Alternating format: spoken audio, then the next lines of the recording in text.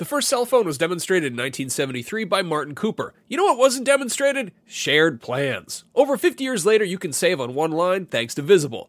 When you switch to Visible, the wireless company that makes wireless visible, you can get a one-line plan with unlimited 5G data powered by Verizon for just $25 a month, taxes and fees included. No hidden fees. No, really. You can look around for them. They're not there. Switch now at Visible.com. Save on wireless without the hassle. Switch to Visible today and save at Visible.com. Monthly rate on the Visible plan. For data management practices and additional terms, visit Visible.com. Contained herein are the heresies of Radolf Burntwine, erstwhile monk turned traveling medical investigator. Join me as I uncover the blasphemous truth of a plague-ridden world, that ours is not a loving God, and we are not its favored children. The heresies of Radolf Burntwine, coming January 2nd, wherever podcasts are available.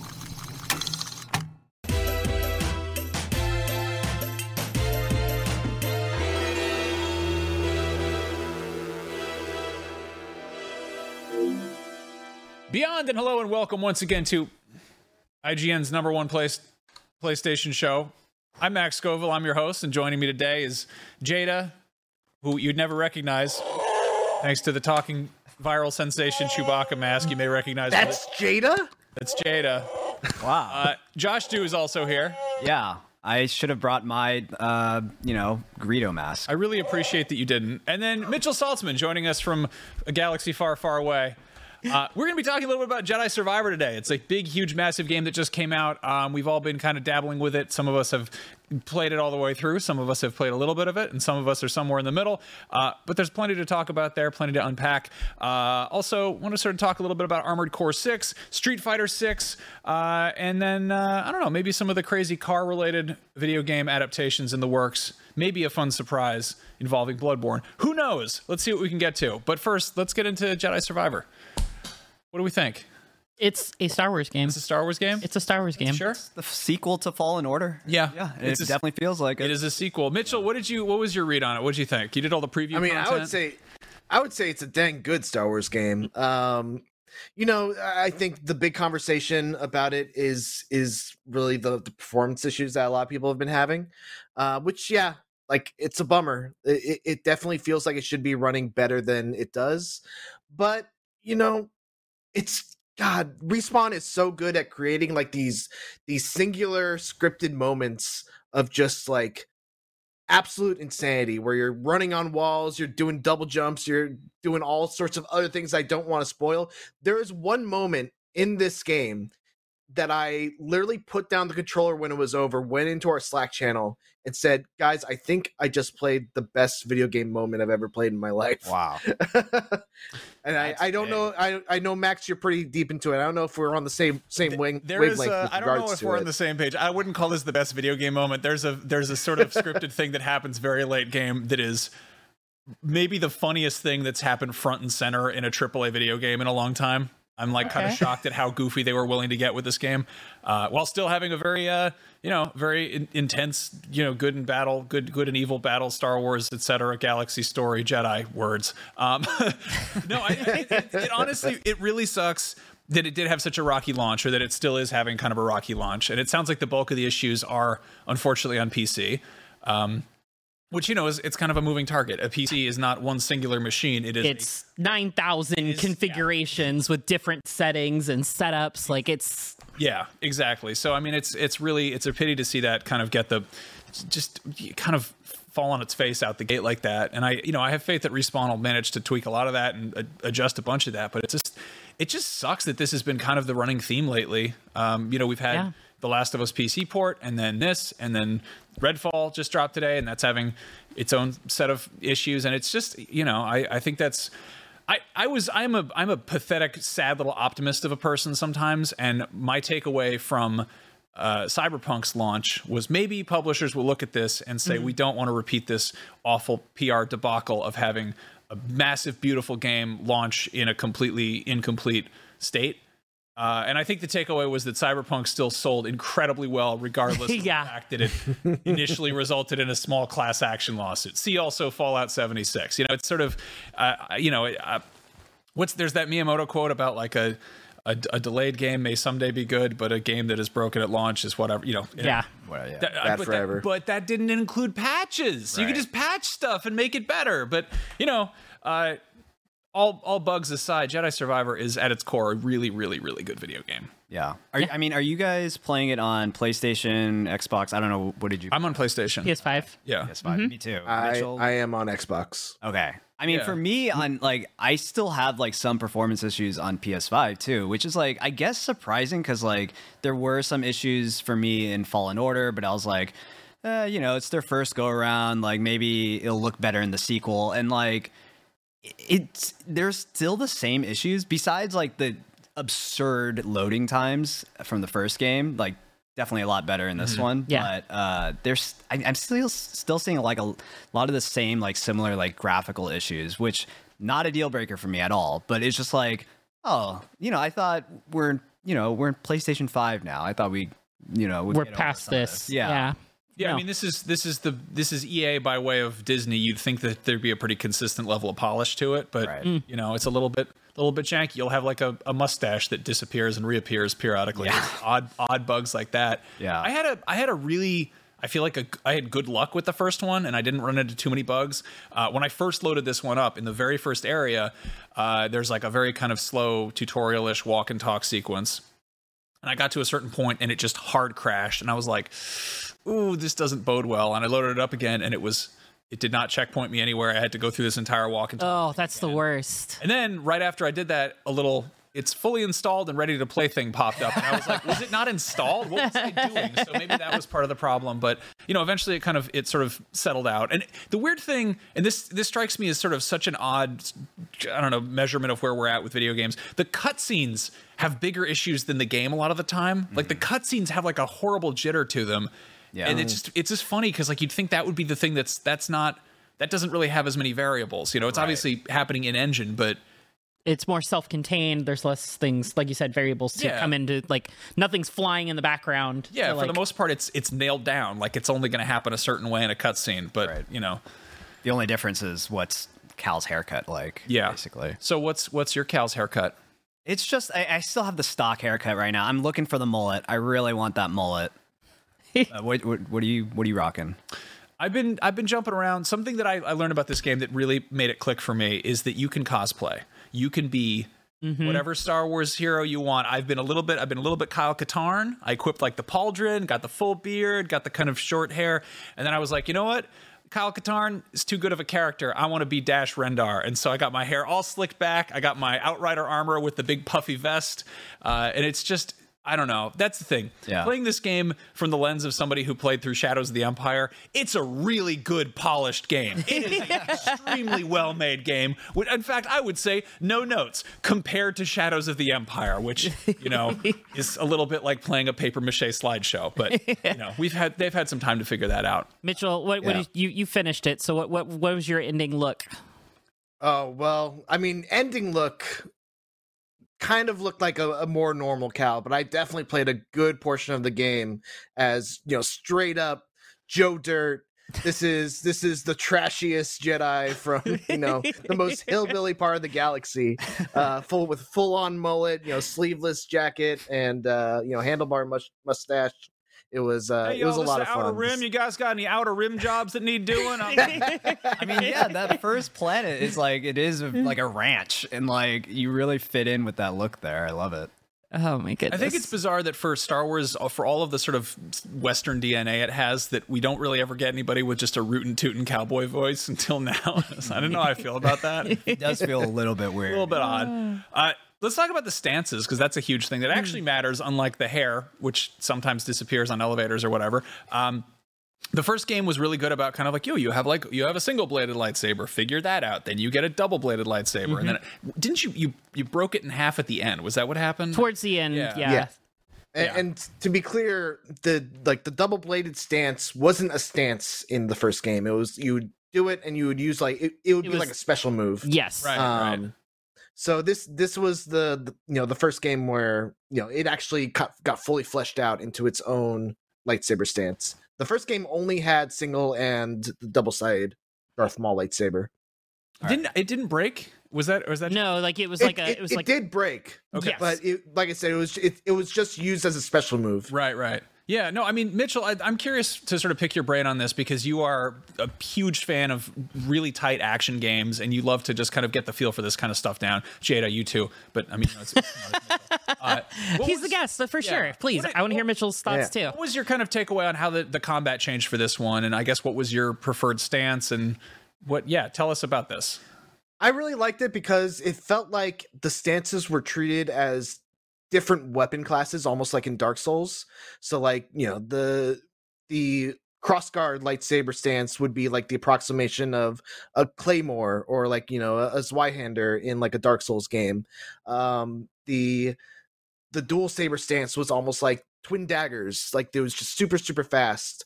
Whereas, the regular single was more of just a single, or like a standard broadsword or something like that. So I really appreciate what they did with the stances. The thing that I liked the most, I actually used double bladed stance the most throughout the entire course of the game. And what I really love about that stance is that most Souls games, they are committal when it's a committal combat system. And what I mean by that is when you press the attack button, you're in that animation until the animation is done. So you can't just like oh wait, I changed my mind, actually I want to block in the middle of your attack. But with the double blade stance, you can do that. You can cancel your animation mid attack with a block, so you can go absolutely nuts. And as long as you're fast enough to react to enemies, you can still block them. The trade-off is that you take a little more damage while you're in that stance. So there's a good checks and balance system in place with it. And then the other stances are a little slower, so you kind of have to pick your spots a little better. It's just, I think it's a really well thought out combat system. They really nailed lightsaber combat in this game, in my opinion. What was your least favorite stance that you like? Probably crossguard. Crossguard. What? Probably crossguard. I'm excited for the crossguard because it reminds me of when I played Jedi Power Battles and you'd get the lightsaber extender like upgrade and your lightsaber would just be like double to triple in length. So I'm really looking forward to that because it just looks like it's a powerhouse. Man, I love the crossguard. I mean, it's a cool stance, and I love when you hit someone with it. It's awesome. The difference between you and me is you have what they call reflexes, and I am just a big bumbling buffoon who's like, I'm going to hit you with the big thing. I'm just going to wave it around. I just like to press buttons, guys. Yeah. And with the crossguard, you really once really hard, and just really jam it in there. Press really hard, move your whole body with the slash. But no, like the crossguard, it is a very slow weapon. I found that this is the kind of game where you're constantly getting shot from off screen, and so every blaster that hits you kind of interrupts you. So I wasn't a big fan of that with the crossguard. I felt like I was getting stifled too much. Yeah, maybe it's harder for like crowd control stuff. I could definitely see that even after just like Coruscant, like there's so many stormtroopers just shooting at you. I was like, this is way more than I feel I ever got in Jedi Fallen Order shooting at me at once. So if you start pairing it with force powers and you do get like an upgrade later on, that's sort of a crowd control move, like a big wider swipe. But yeah, I could see that. I was kind of dabbling between crossguard and then like the blaster build, which is really just I call it the nerf herder build. It's the cheapo, lazy loser patrol. Just really, I would also just make people fight my battles for me. Like I'd be up on a rafter and I'd be like, hey, you hate your friends. Go kill them. Yeah. Everybody. Wait, so you were rocking the crossguard stance for most of it? Yeah, no, I went pretty heavy on that. I love that when the whole thing with lightsabers is they don't make any sense. They don't make any sense in a scientific remote, like that's where it just becomes full space fantasy. It all falls apart. The idea that an object would suddenly be like heavier, like I understand that it's like, it's like unstable. It's got like three little, it's got the crossguard thing going on. But the fact that he's like lugging it like it's a claymore and it's got this big, like that was in A New Hope, like the duel between Vader and Obi-Wan is like, that's supposed to be kind of Arthurian. Like they're very much dueling, like they're holding big, medieval swords. And that kind of went out the window in Empire. And suddenly it's like, no, it's more like samurai, more katana, like whatever. Yeah. But I love that this kind of returns to that where you're like, you're really hefting it. And it's like they kind of did this a bit with the Darksaber and Mandalorian, where it's like it's actually hard to wield, despite the fact that they're all sort of the size of a flashlight. Yeah. Doesn't make any. Yeah. How was the blaster stance? Like they didn't show any of the blaster stance in preview content, so I'm just most curious about that. I wasn't sure if it was going to be like actually a viable option to play like to blast people, or if it was going to be kind of like a Bloodborne thing where it's just for interrupts or whatever. It's really handy. Like there's certain enemies that are like way weaker to blaster shots or blaster damage, and it's good for just kind of if you're like approaching kind of a mob and you're like, I'm just going to pick off the weak guys from a distance and go pew pew. And it's I haven't even fully like upgraded it, but you get like later on. I think you get like perks that have like ricochet effect, where if you like shoot one guy, it like pinballs around or whatever. Nice. Yeah. So I need to mess with that. But is it like, are like the blaster shots, is it like use up a resource or anything, or is it just it does? Okay, I figured as much. Yeah, they have ammo. Okay, I was gonna say, because like I feel like if you have a blaster and you're just shooting, you just like, I don't have to like get close to anybody. I'll be a stormtrooper now. Yeah, that'd be great. it recharges. You get like a power blast at the bottom, which is like 2 shots, whatever, and then you can do a thing where you it's like it uses your force power to refill your blaster bolts. I haven't unlocked that yet. I think it says like it's like Cal like waves his lightsaber around in a flurry of moves that refill his blast, and I'm just like imagining him being like basically waggling his Wiimote like he's like No More Heroes style. It's like how to reload your gun by waving your thing around. I don't know. So the blaster style is kind of like a fencer stance. So he does like a almost like a Dante style, like trillion stab. Okay. And every hit that he lands with that refills his blaster.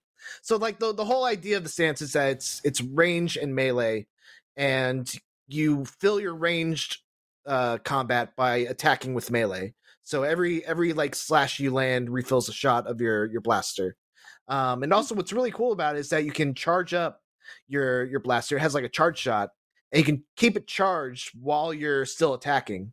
So you can do a bunch, like kill a guy, and then the other guy comes in, you hit him with the charge shot, it blasts his stamina away, you work on him. It's a really cool stance. I like it a lot. And also I think like the ultimate upgrade for it is kind of like the classic Jedi thing where everything slows down, you can paint a bunch of targets, and then you shoot them all at once.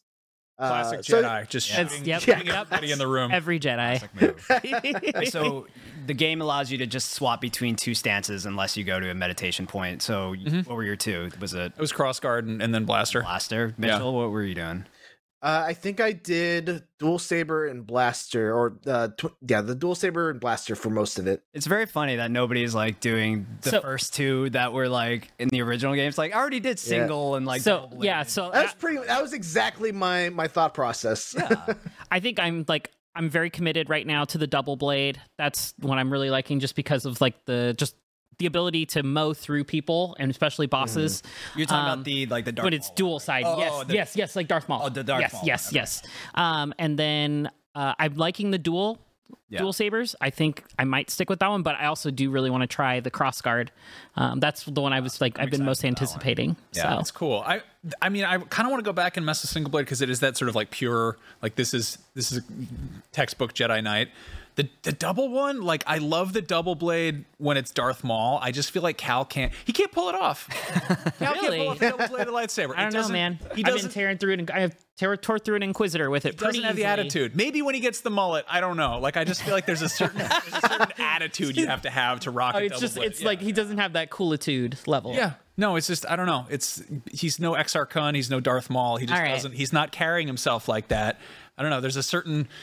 I mean, maybe it's all about like the color of the lightsaber as well. Like, I've already decorated my lightsaber. It's like coral and purple. Okay. Like my lightsaber is. I feel like certain colors just don't work with a double blade. Yeah, double bladed. It's like a hat. It's hard to pull off. Like not everyone can rock it. It's just a certain. It's a look. It's a whole thing. It's like a cape. It's too much. It's theatrical. But a regular one. But he can pull off a poncho. He did a ponchos just fine. I love that are there any ponchos in this game? Yes, there is. There is a poncho they can get. Is it like the hardest thing to get in the game? It's pretty tough. It's after the spawn of Ogdo or whatever, right? Oh my god, that's spoilers. You get it for Ogdo. That's really funny. One of the first chests you open, he's like, there better not be a poncho in here. Like I love that they just like throw shade at the ponchos being the only collectible. Well, yeah, I mean, Jedi Survivor is a really good time. I'm so close to finishing it. I'm really excited to like finally get over there and then go just mess around and do weird side quests, go kick that frog's ass, get the poncho. That's what I'm planning to do as well. Yeah. Jada, you've been reading the book. Yeah, I've been reading the Battle Scars, which is takes place in between 1 and 2, or Fallen Order and Survivor, and it's pretty good so far. I think I'm like 13 chapters in. Covers a lot of the early parts, kind of recant like, hey, if you didn't play Fallen Order, here's who Cal Kestis is and who Grease is and Marin and all them, and it just involves them going on a adventure or whatnot, and there's some love in the space. Good. So, and I won't tell you who it is, but I enjoyed it. So I wonder if because Cal talks about a lot of adventures that happened off, in between the two games, but we don't have any context to. I wonder if you read the book, you'll know what he's talking about. That's why I'm reading the book, because I'm hoping that there is certain tie-ins to that. So far, from what I've read and what I've played, nothing has aligned yet, but I just left Coruscant, so I'm very early. Something I really love about the game is that it feels so much like a Star Wars sequel. Yes. In that it picks up and something like stuff's been happening. Yep. There's no open crawl, but like right out the gate, you're like, wait, who are these people? What's going on? Like time has passed. It's very much like, in Empire, they're like, yeah, that bounty hunter almost caught up with us on Ord Mantell. Like it's this feeling of like, oh, they've been doing stuff while I've been away. Like, and it's kind of cool to come back to that. And I don't know, it's God, it's just such a solid like sequel. Yeah. They also like, you wrote it in our like run a show of like, it kind of like shows like kind of lack of morals kind of like thing. I'll get to that in just a moment. Yeah. Okay. Yeah. I was going to say like the book definitely touches on that kind of lack of morals and such. No, I mean, the big thing with, Jedi Fallen Order, Jedi Survivor is the fact that like Cal he's gray, Yes. Things have kind of gone sideways. And I think that the lack of morality in this game, or the fact that it's not strictly adhering to the Jedi Code, makes it a much, much better game. So Jedi Survivor juggles a lot of systems and mechanics. It is a Souls-like Metroidvania collectathon with the usual dusting of RPG mechanics that you find in literally everything these days. But first and foremost, it is a good old-fashioned action-adventure game that, if you will pardon the expression, really makes you feel like a Jedi Knight. Now, one major reason that it's so much fun is that it doesn't make you worry too much about whether you are doing the right thing. Narratively, it touches on the usual good and evil themes, but mechanically, it just lets you have fun with the Force, even if that means playing a little fast and loose with the Jedi Code, and really, it's so much better because of it. Now, the first game to give players a lightsaber and Force powers and really just let them go nuts was Dark Forces 2 Jedi Knight, way back in 1997, I believe. But there was a catch. Picking the aggressive Force powers, i.e. the fun ones, would Force push its protagonist Kyle Katarn towards the dark side of the Force, and if you use too much Force lightning or Force destruction or Force pushing, you would get the bad ending just because you wanted to unlock the ability to throw your lightsaber at people and have a good time. And yes, that is how the Force works, but it puts a damper on anybody who wants a guilt-free power fantasy video game. Now, morality is one of the fundamental systems that makes Knights of the Old Republic games the classics that they are, but they're RPGs, and by definition, the fun is in playing a character's role and choosing how they engage with the narrative. Even then, KOTOR's developer BioWare later revealed that the vast majority of Mass Effect players chose the Paragon good guy path, so it seems like people really want to be the literal hero, even when the option to be bad is presented to them. The Force Unleashed games lived up to their namesake, really unleashing the Force, and the principal design philosophy from day one was to make a game that, quote, let you kick someone's ass with the Force. I believe those were the words uttered to George Lucas in a conference room, and he said, oh, that sounds pretty cool to me. Now, whether or not that was proper Jedi behavior was a non-issue because you played as Vader's secret apprentice, but it is also a far cry from that archetypal hero's journey, as Galen Marek was more of a morally gray anti-hero. He is literally a star killer, not a Skywalker. Now, we have Cal Kestis, who kicks plenty of people's ass with the Force while still fitting squarely in that conventional heroic Jedi archetype. And, there's a case to be made that if the Jedi Order hadn't fallen, he might still need a few credits to graduate. So Cal is kind of a Jedi with a GED, but you know what they say, desperate times call for desperate measures, and I guess you could say the same of dark times and dark measures. So, yes, he murders hundreds of Imperial troops and lays waste to the local wildlife and basically moonlights as a bounty hunter, but he is still a good guy and a Jedi. It says so on the title screen. Cal might be fighting for his own survival, but he still makes time to be chivalrous and help out the locals. Peace and justice might be in short supply under the Imperial rule, but our guy is doing his part to uphold it, even if that means rescuing prospectors and fighting raiders in some podunk backwater system. Not exactly fighting for the fate of the galaxy. We'll allow it.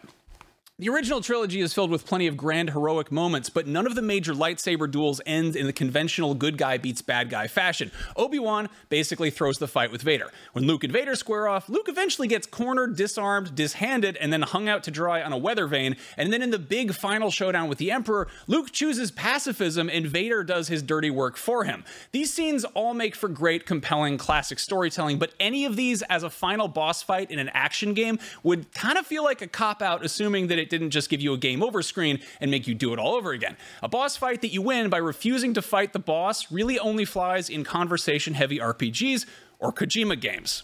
Now, Fallen Order and Survivor both have stories to tell, but they also exist to let players live out their fantasies of swinging around a lightsaber and using the Force. So, whether you're playing on the hardest difficulty and relishing the euphoric thrill of each challenge that you overcome, or taking it easy and letting off some steam, wreaking havoc as an unkillable space wizard, the end result is the same. It feels good to play. Star Wars is full of stuff that makes for fun video games. Lightsabers? Hell yes. Force powers? Sign me up. Strictly adhering to the Jedi code? It's not exactly what I would call fun, so I'm really glad that Respawn went super hard on the first two and left the hokey religions and philosophical mumbo-jumbo to be dealt with in other corners of the galaxy or tackled on the narrative front so it doesn't trip up gameplay. And really, let's be honest here, whether you're a Sith Lord or a Jedi Knight, force-throwing people off of a cliff is a blast. Yeah, it is. I throw so many people off of cliffs. It's so good. It's just a great feeling. That's just the core mechanic in this game. Lightsaber stuff, sure, but like there's so many people on cliffs who are like, sure is great up here on this cliff. Just let me survey this endless chasm below me. Pity if I took a tumble off of said cliff.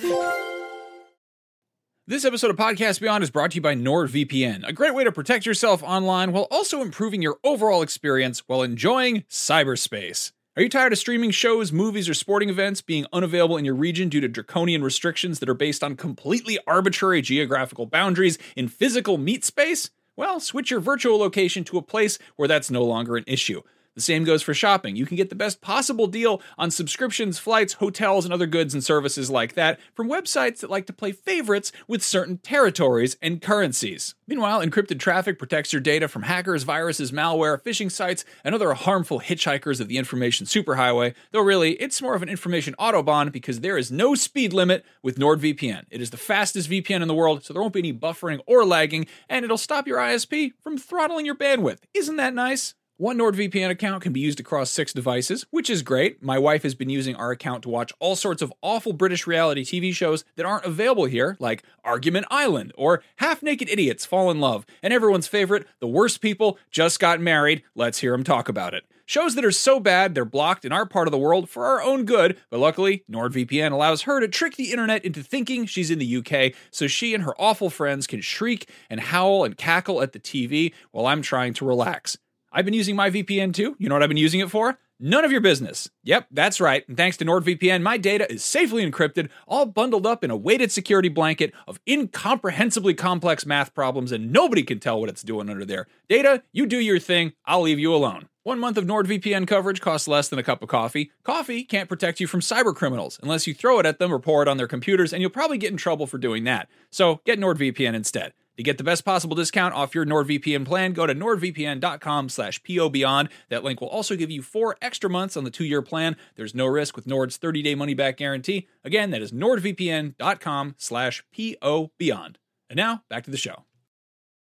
Hey there, this is Justin Bartha. I made a funny new podcast, King of the Egg Cream. It has the greatest cast in the history of podcasts with actors like Louis Black. I'm torn by my feelings for 2 women. Bobby Cannavale. You can eat it, or if someone hits you, you can put it on your cut. Melanie Linsky. I wonder what these marvelous things are that look just like boiled chicken feet. Jason Ritter. I can break things and pick locks and kill people. Michael Stuhlbarg. The whole point is to inspire people that they should make themselves better. Ari Grainer. No, don't whet its appetite. What are you, an idiot? Me, Justin Bartha.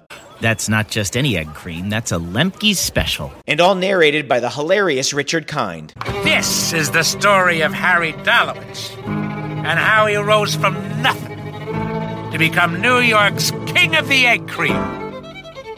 So if you like funny true stories, come listen to King of the Egg Cream, available wherever you get your podcasts.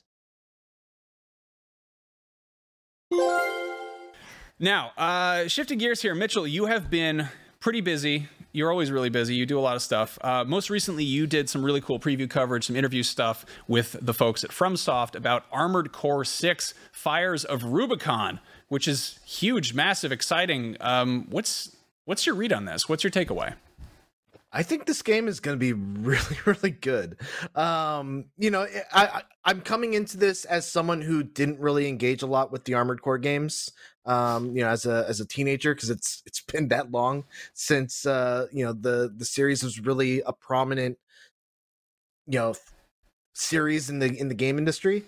But I'm really excited for this game. It kind of ties together that fantasy of being a mech pilot and fighting other mechs, but also incorporates the customization element that also comes with that kind of territory.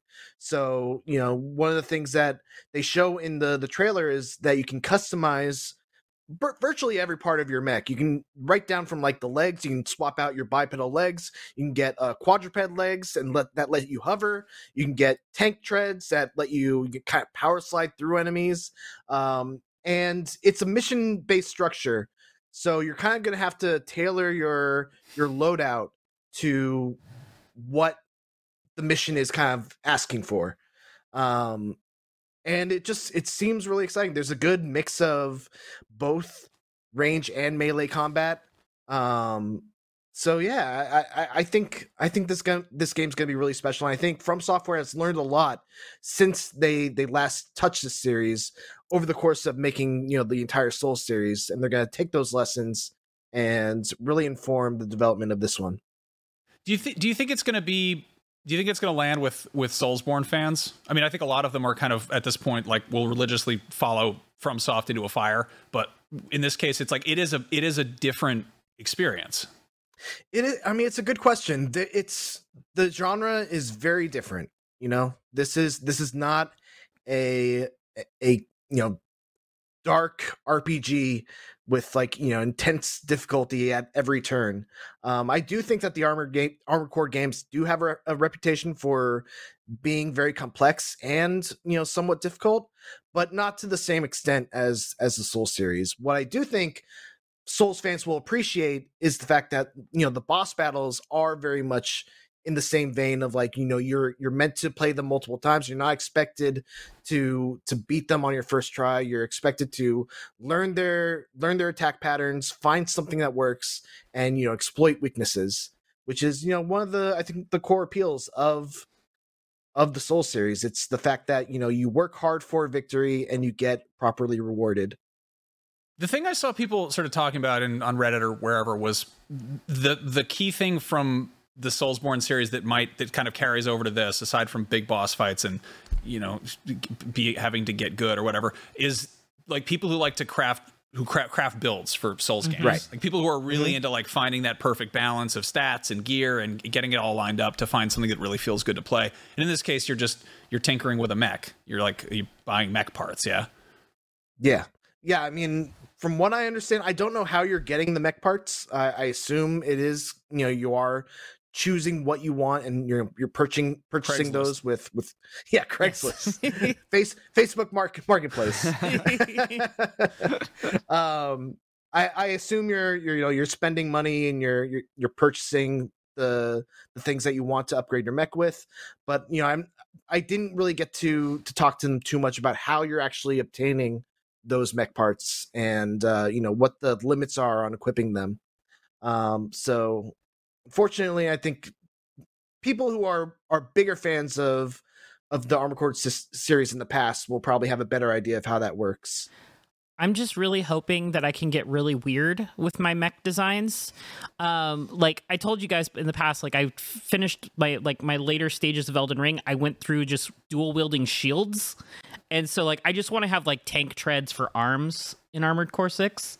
And just kind of like run into people. Wheels for legs and legs for wheels. Yeah. Shields for yeah. Let me just handstand through these robots. You just like want to like it's a BattleBots game. Yes, exactly. Yes, yes. You just want to optimize for something ridiculous. Exactly. I wonder if I can get through the whole game of just being all tread. Hard sci-fi BattleBots. That's a good way of looking at it. Yeah, that's awesome. Now the good news is we don't have to wait super long to find out what Armored Core 6 is like because it is coming out August 25th. There's plenty of other stuff coming out between now and then, but if you are particularly in the market for stuff involving giant robots, I figured we could round up some of the various mech games out there, easily accessible on PlayStation and other platforms. Just to stuff. If you need to be a big stomping metal robot, just do some mech stuff. We got you covered. First things first, Mech Warrior 5 Mercenaries. This one I feel like is very much. I've dabbled in this. Mech Warrior is such an old and kind of storied series, and it very much is like this is not a super robot. This is a walking tank. Like this is a tank with legs. This does let you get your hands dirty with like tweaking various stats and attaching different gear and stuff. And it's it might not be the full on sort of like arcadey. Like I think it's sort of closer to the kind of the sim side of things as far as piloting a completely fictional vehicle object, whatever you want to call it. But no, that one's a good time. On the more arcadey side of things, there is, of course, Titanfall 2, which, if you are coming off Jedi Survivor and looking forward to Armored Core, this seems like a thing you should be messing with if you have not messed with this. Even if you have messed with it, you should go play Titanfall 2 again, because it's one of the best single-player FPS campaigns ever made. Keep hearing that, and I'm like, I should play. Josh, do you go like play to it. run on walls? Guys, look, I know I'm supposed to play it, okay? I'll play it at some point. You're not allowed to play Tears of the Kingdom until you finish Titanfall 2. Oh my god, you're gonna have to like put me in prison. Josh, it's like a 6-hour campaign. You can do it in a single day. It's so short. All right. It's a good time, and it's just you get your big buddy Titan BT. Yeah, good time. An older mech-related series is, of course, the Lost Planet trilogy, which thankfully is available on the sort of streaming PS Plus Classic side of things. All three of them. What is it like? The first two are good, and the third one kind of loses the thread. Yeah, the third one it went. So like the first one was very like survival action, and then the second was like, hey, we're gonna add a little bit more action, take a little bit of the survival out, but it's still there. Third one was just kind of like full on action, like killing hordes and hordes. Big co-op focus in that one also, right? Yes, the third one was very co-op focused, which I thought was cool, but it definitely was, they got away from a lot of the heat system. It wasn't as big of a thing as it was in the first one. I mean, it seems like there really was a stretch there where every major publisher, specifically Japanese publisher, had its like flagship mech series. And, Capcom was putting out Lost Planet stuff, and I'd love to see them go back to that. I remember being like really curious, kind of skeptically interested in Lost Planet 3. And then I think I demoed it and somebody pointed out that it was like the same sort of dynamic as Master Blaster, where like you could be a little guy running around and then you could go back and get in your thing and you're like a bigger guy running around. And it's like, that's kind of a cool setup right there. But I think it wound up coming out and it was just, it got like, I don't know, 6s or whatever. I never messed with it, but now I can. If I choose to, if there's not enough other stuff going on. The Zone of the Enders, the second runner, I guess Zone of the Enders 2, aka the second runner, and then it's got Mars, but it's spelled with an upside down A because you can't just name something normally. No. Mitchell, I'm sure there's an important story significance to the upside down A. It's because it's the shape of the rocket like landing. Sure. Lance. Sure, why not? But yeah, I like I'm a pretty big fan of Zone of the Enders. I didn't play the first one. The second one, I don't remember a lot about it other than the fact that the main character's name is Dingo.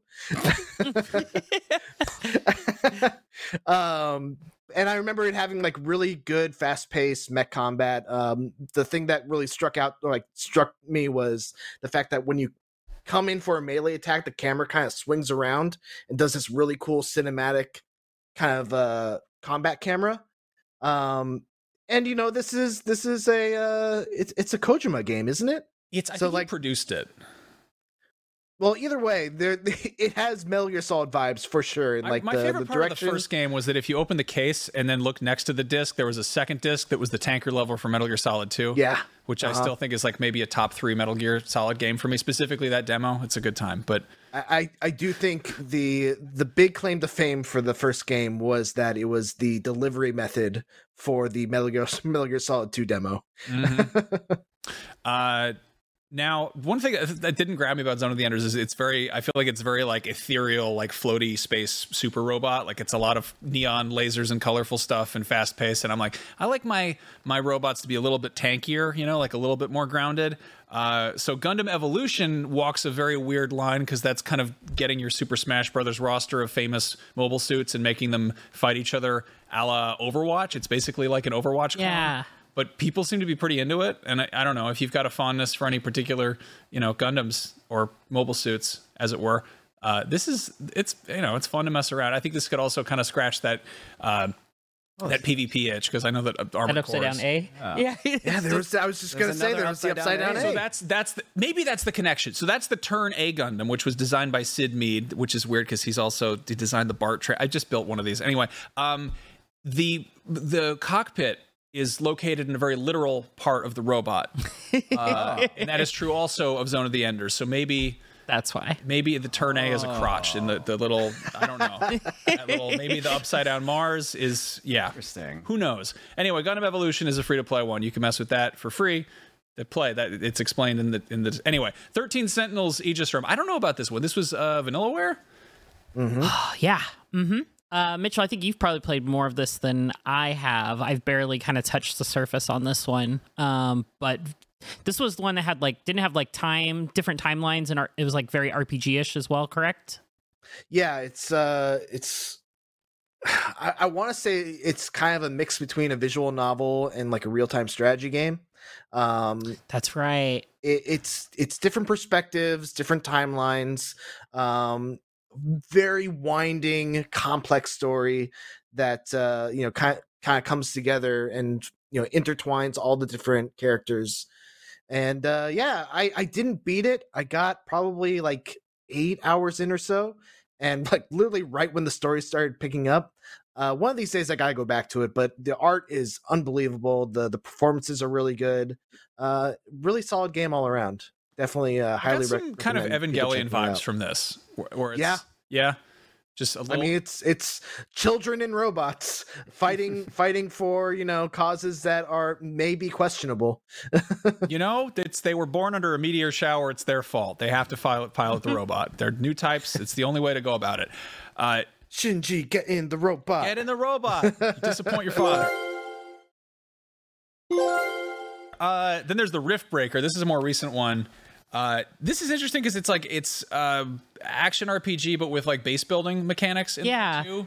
Yeah, it's very kind of They Are Billions, kind of where these creatures are constantly attacking your base, and you're building up your base to build up defenses to survive, and then you upgrade your mech to survive longer, and it's just this whole ongoing battle to survive as long as you can and kill as many beasts, and adventuring out in your mech that you can customize with different skills and weapons and abilities, and it's kind of a cool just blend of genres. I think I saw the base building and my eyes glazed over, and then I don't know, I want to give this a shot because killing a lot of bugs seems antithetical to carefully engineering things, Yes. Fighting hordes is not really the same as doing careful busy work there, doing all that stuff. Yeah, the hordes get very intense. I believe this one is in the PlayStation catalog. I'd have to double check, but I know it was in there for a minute. But yeah, definitely an interesting one to check out if you haven't tried this one yet. Now, finally, I mentioned sort of all the publishers used to have their respective mech series. There was Front Mission was a big one, which has since kind of gone the wayside. And then there was a weird spinoff called Left Alive, which had character and mechanical designs by Yoji Shinkawa, who did Metal Gear. I remember being kind of curious about this, and I was like, why didn't I play it? And I pulled it up, and I think it's got a 38% on Metacritic. It is Left Alive was bad. Was it bad? Was it that bad? Is it very bad? Playable bad? It was very. You know how we say a game? We said like Star Wars. You said Star Wars makes you feel like a Jedi Knight. Yeah. This does not make you feel like a mech. Oh no, like a good mech pilot. This makes you feel left alive. Makes you feel like you weren't left alive. Oh no. Yeah. I remember playing a very small amount of this one back in the day, and it's just like, okay, I think I'm gonna play something else now. This is getting added to the abandoned list. Oh no! But if you've played everything else on the list, why not? Yeah, it's 90% off Steam right now. So. There you go. Sure, it's cheap. It's very cheap. What a deal! And there's one I totally forgot. I should have added this sooner. Metal Wolf Chaos. Ooh, which is actually a FromSoft game. So if you're looking for that Armored Core vibe, maybe a little bit more tongue in cheek, a little bit goofy over the top. You play as President Mike Wilson. Mitchell, have you played this one? I have not. What? I know a lot about it, but I've not actually played it. Oh, dude, yeah, no. Devolver re-released this, or did like a whole remaster of this, and it's just, I love that we're all like, yes, FromSoft, they make serious, intense RPGs, but also this, which is completely wackadoo over the top. You're the president. I've got a couple other quick honorable mentions. Earth Defense Force, which allows you, the later ones allow you to get into like kind of mech suits and stuff like that, and you're fighting just giant ants and spiders. You think they would have gone to mech sooner, but they're like, right? Send the spacemen out. Like, and then the other one is I played on my like original Oculus Quest. It's called Archangel, and it's a mech game, and you can customize your mech, but it's kind of like the way It felt to me was like kind of a blend of a mech game and Star Fox, because it's very much on rails and you're going through levels shooting things. But it was a cool little mech game, and you got to choose different mechs and customize it and stuff like that. We're throwing our VR stuff in there, 100-foot robot golf too. There you go. Yes. Yeah. Mech who just does some golfing. It's a good time. I love mechs. I love big robots. They're so cool. I love them very much. Very excited for Armored Core. Anyway, the opposite. I don't even know how to segue to this. Street Fighter 6 is coming out pretty soon. Mitchell, you just put up the final preview for this. I've got a segue. If you like robots, but you want to punch them in the face, Street Fighter 6 is on the way. Me and Mitchell got to play it. We had a clean intro there. We punched some drones. We'll cut it around Street Fighter, we'll fix it and post the whole thing. So Street Fighter 6 is coming out soon. Mitchell, Jada, you guys both got to play it and do some fighting in the streets. We did. We fought in them streets. They were very bloody without any blood. There's no blood in there. It's odd. What's up with World Tour mode? Mitchell, you want to start?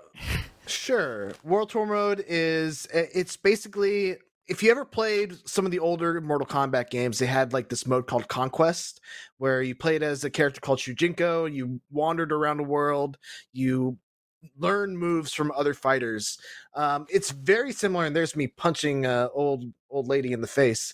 Sorry, got distracted by the video.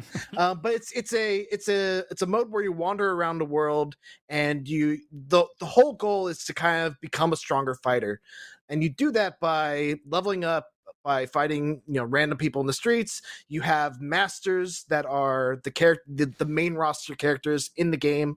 So you start off with Luke being your master, so you kind of have his moveset. You have 2 of his special moves. As you continue playing, you can build up your bond level with Luke, learn more of his special moves, learn his super moves eventually. And then you can kind of just venture out and also meet other characters and take their moves into your repertoire. It's a surprisingly deep mode. I don't think people are really ready for how much this mode is going to kind of just be a big part of their time playing this game. Well, there's a demo out right now, and you were telling me that the demo doesn't really cover it. Yeah, the demo doesn't really cover it because it's only the first chapter, and you can only play in the modern control scheme. So basically, you kind of hold down a trigger and you mash a button to get a combo. It almost feels like a separate entity when you're playing in that kind of style. It almost feels like an action game kind of. Whereas if you switch to classic, it's more of an extension of spinning bird kick there. For those who aren't watching, like we just saw part of the clip in our footage has Mitchell's character doing a spinning bird kick, Chun-Li's little flying kick move, across building rooftops, because there's a big part of platforming in this world. It is the most, This mode is so unhinged in the best ways. I found like a balloon that was holding like a present on a bridge, and I did a rising uppercut to like knock the present, got the present, and then got shot in the back by a drone, which started a fight on the street with me fighting some flying drones. Like this is a normal occurrence in the game. Like, I fought Roombas, I fought flying drones, Mitchell fought a bunch of people with, like, TVs on their heads, like... bunch of weirdos with cardboard boxes on their head. Like, it is so unhinged in the best kinds of ways, and Sounds there's like a superhero dude. Yeah. That's like level 25. Yeah. It's crazy. There's a bunch of mini games hidden around the city for different things to do. They have like a scrap heap, which is like the mini game for like breaking cars and stuff like that. There's a whole bunch of different things in this open world. And like as Mitchell said earlier, you travel the world, you get to meet different masters. We only got to meet up with Chun-Li and Luke, but you could choose their fighting styles and then mix and match as you leveled up.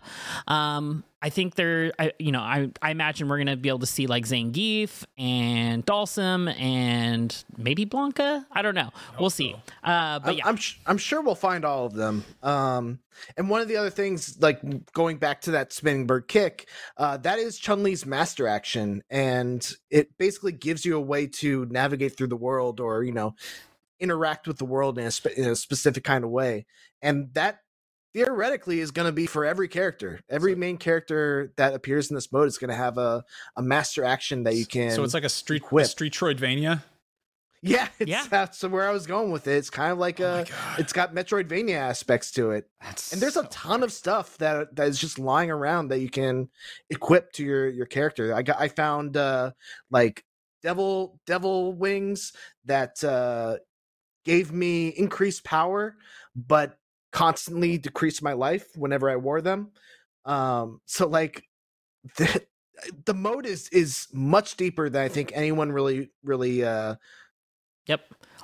thinks about right now. This sounds really fun. I think this might actually hook people who, the more casual audience for fighting games. Yeah, because there's a lot of people who buy Street Fighter, Mortal Kombat, Guilty Gear, and they play it for a week or two, and they're like, okay, cool, and then they go online, they get their butt handed, and they're like, all right, I'm done with this. Well, I mean, it's like it's ultimately like getting a musical instrument. Like you're learning to play it well. Like you're practicing. You're not just you're not just kind of you're not discovering new keys or new tones or whatever. You're trying to get really good at the things you know, and it's.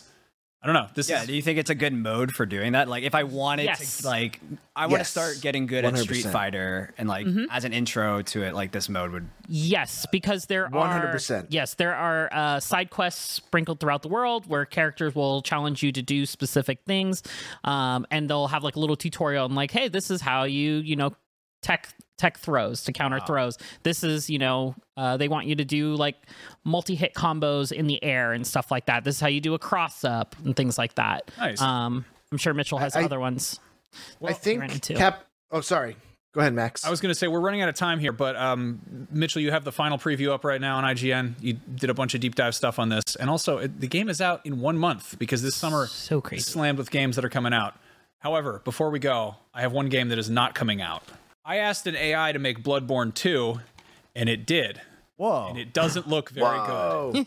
So I used Playground AI I just typed in Bloodborne sequel, concept art, screenshots, bosses, levels, whatever. And then I also went on a logo generator, and it was like, what kind of business is your logo for? And I was like, candle shop? I don't know. And it gave me this like rustic looking Bloodborne logo. That makes sense. But I also got a description.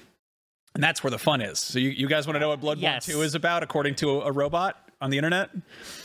Uncover the mysteries of Suspiria, where the vicious Darkspawn and their deranged leader Zog are growing stronger by the day. Flee the ever-encroaching slaughter, explore deserted towns, sounds exciting, and encounter a whole host of new and fearsome creatures. All right. Yeah. I'm on board. Explore a huge open world featuring over 30 hours of playtime, gunfire game, characters with hand-to-hand combat abilities, swappable outfits, and weapons with a variety of abilities. Unique story that takes place on and around the supernatural Shattered Isles. No idea where this takes place. Kind of all over the place. Second paragraph to open with Explore. Explore the mysterious lands in search of hidden ancient artifacts that hold the key to resolving the mystery behind the Darkspawn invasion.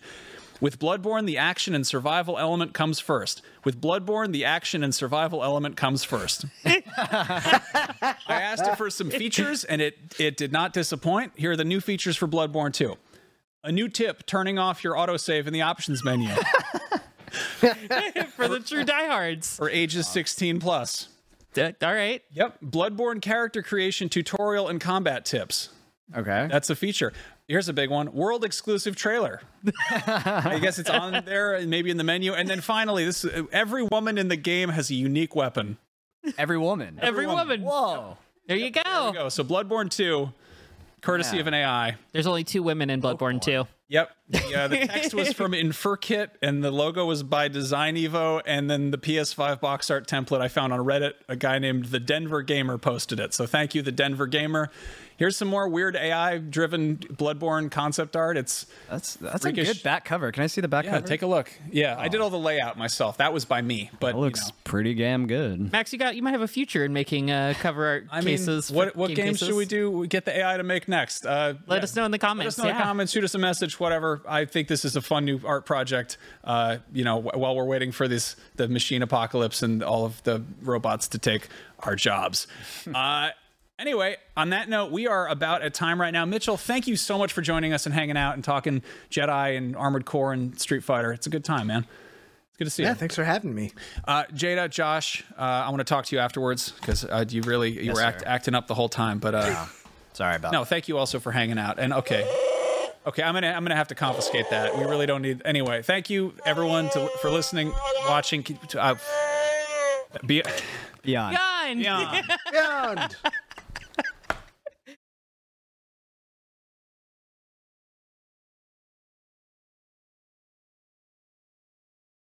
Hey there, this is Justin Bartha. I made a funny new podcast, King of the Egg Cream. It has the greatest cast in the history of podcasts with actors like Louis Black. I'm torn by my feelings for 2 women. Bobby Cannavale. You can eat it, or if someone hits you, you can put it on your cut. Melanie Linsky. I wonder what these marvelous things are that look just like boiled chicken feet. Jason Ritter. I can break things and pick locks and kill people. Michael Stuhlbarg. The whole point is to inspire people that they should make themselves better. Ari Grainer. No, don't whet its appetite. What are you, an idiot? Me, Justin Bartha.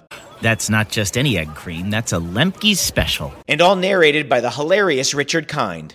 This is the story of Harry Dalowitz and how he rose from nothing to become New York's King of the Egg Cream.